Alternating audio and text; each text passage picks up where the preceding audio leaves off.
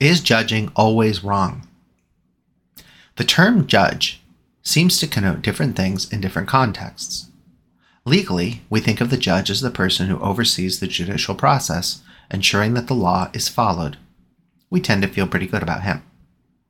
Morally, we often think of judgment as something suspicious, that we'd best tend our own affairs rather than sticking our noses into everyone else's business judging them. Prudentially, we think of judgment as a character quality, a person of sound judgment being capable of making the wise choices in tough situations. Philosophically and scientifically, we think of judgment as the capacity to distinguish truth from error, something pretty important if we intend our planes to stay in the air. So, is judgment good or bad? Should we judge or not?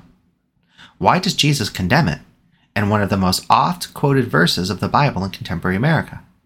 And what does he mean when he does condemn it? Well, we might begin by asking what the object of judgment is. Exactly what is being judged? In a legal case, the criminal is being judged, his criminal conduct in particular.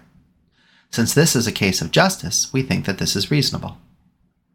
So it would strike us as very odd if Jesus were saying that criminals ought not to be judged. Similarly, in philosophy and the sciences, we judge ideas. John Stuart Mill talks about the importance of taking our ideas and casting them into the arena of argument to see which of them stand the test of criticism. Either ideas are true or they are false. We either possess good reasons to believe them or we don't. We have to judge ideas in order to assess whether our views are true or false by the best information we possess. It's hard to see what argument could be brought to bear to say otherwise, since any such argument would itself be a judgment, wouldn't it? It's curious, too, that the people condemning judgment in these cases are themselves judging. Moreover, Jesus himself constantly contrasts truth and error, requiring us to accept the one and reject the other. How are we to do that if we cannot freely and soberly judge the reasons for and against each side of a dispute? Let's turn then to the moral cases, because the infamous Matthew 7 warning against judgment apparently isn't directed at philosophy or the sciences or the judicial system. But the moral case is complicated, because in every action there is both what was done, the deed, as well as who did it, the perpetrator. You'll sometimes hear the refrain that we Catholics condemn the sin, but not the sinner. Because moral truth is real, some human behavior is evil. We accordingly must teach the truth about morality, a judgment about deeds. Jesus himself did this constantly, as did the prophets of old, as did the New Testament apostles. So the charge that we should not judge one another is clearly not a prohibition on asserting moral truths. The only remaining alternative, then, is that Jesus is concerned not with people judging deeds, but instead with people judging people. And here his words find their real bite, don't they? When bad deeds are done, there is at least one person doing them, a person we tend to blame. Now, the person who committed bad actions did really commit bad deeds. But what comes next? That is the question. How do we treat the bad deed doer? Our impulse is to condemn him, berate him, blame him, despise him, and warn everyone else about him. There may be times when some of those reactions are appropriate. Jesus warned his listeners about the Pharisees' bad behavior, after all. So, where is our moral danger, the risk of becoming the kind of judger that Jesus cautions us against? You'll remember that Jesus follows up the line about not judging with a similarly famous one about removing the log out of your own eye before you try to pull the speck out of your neighbor's eye. Here, the real issue is hypocrisy. We are much better at seeing the faults in others than ourselves.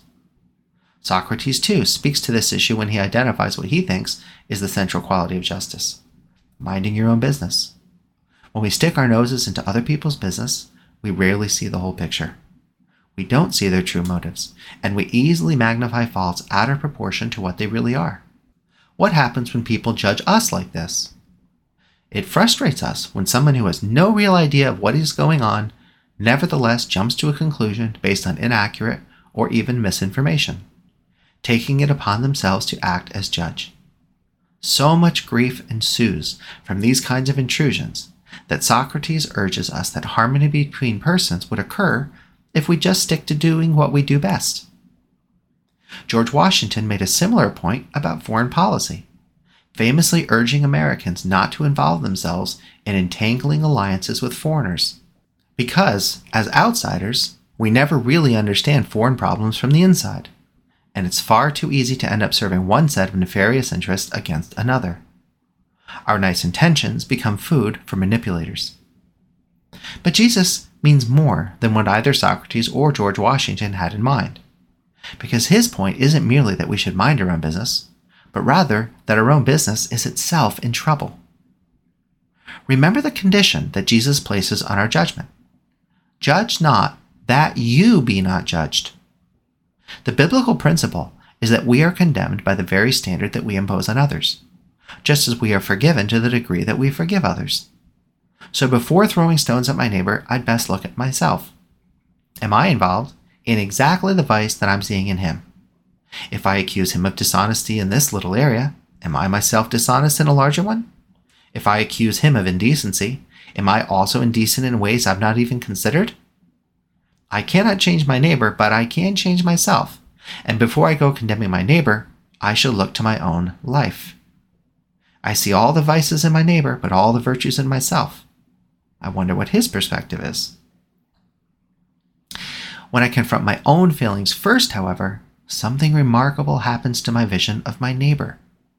For all true reform of character is the formation of charity within. Only love heals vice.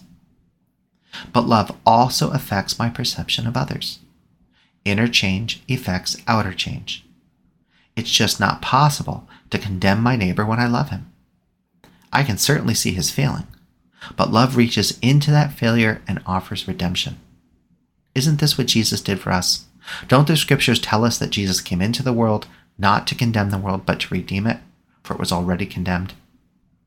Then, as we imitate his life, our view of our neighbor changes from a target of our rage to a lost sheep in need of our love. So important to Jesus that he gave his life for just that one little lamb. And that reveals the real problem with the judger. He's not willing to give his life or anything else for his neighbor. He simply wants to exult in his neighbor's failure. This is why we despise judgment as a species of pride. We call this hypocrisy, and we all hate it in others. But we must learn to identify and hate this very hypocrisy far more in ourselves. And so we begin to see Jesus' real meaning. You cannot condemn your neighbor if you have first taken the beam out of your own eye. For once you see clearly, you see your neighbor the way Jesus sees him, as the patient in need of the physician. To judge is already to have missed charity. And that's our unsettled mind question for today, from your very own friendly philosopher, Dr. Jeffrey Thiel.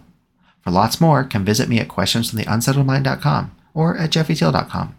That's JEFFREYTIEL.com.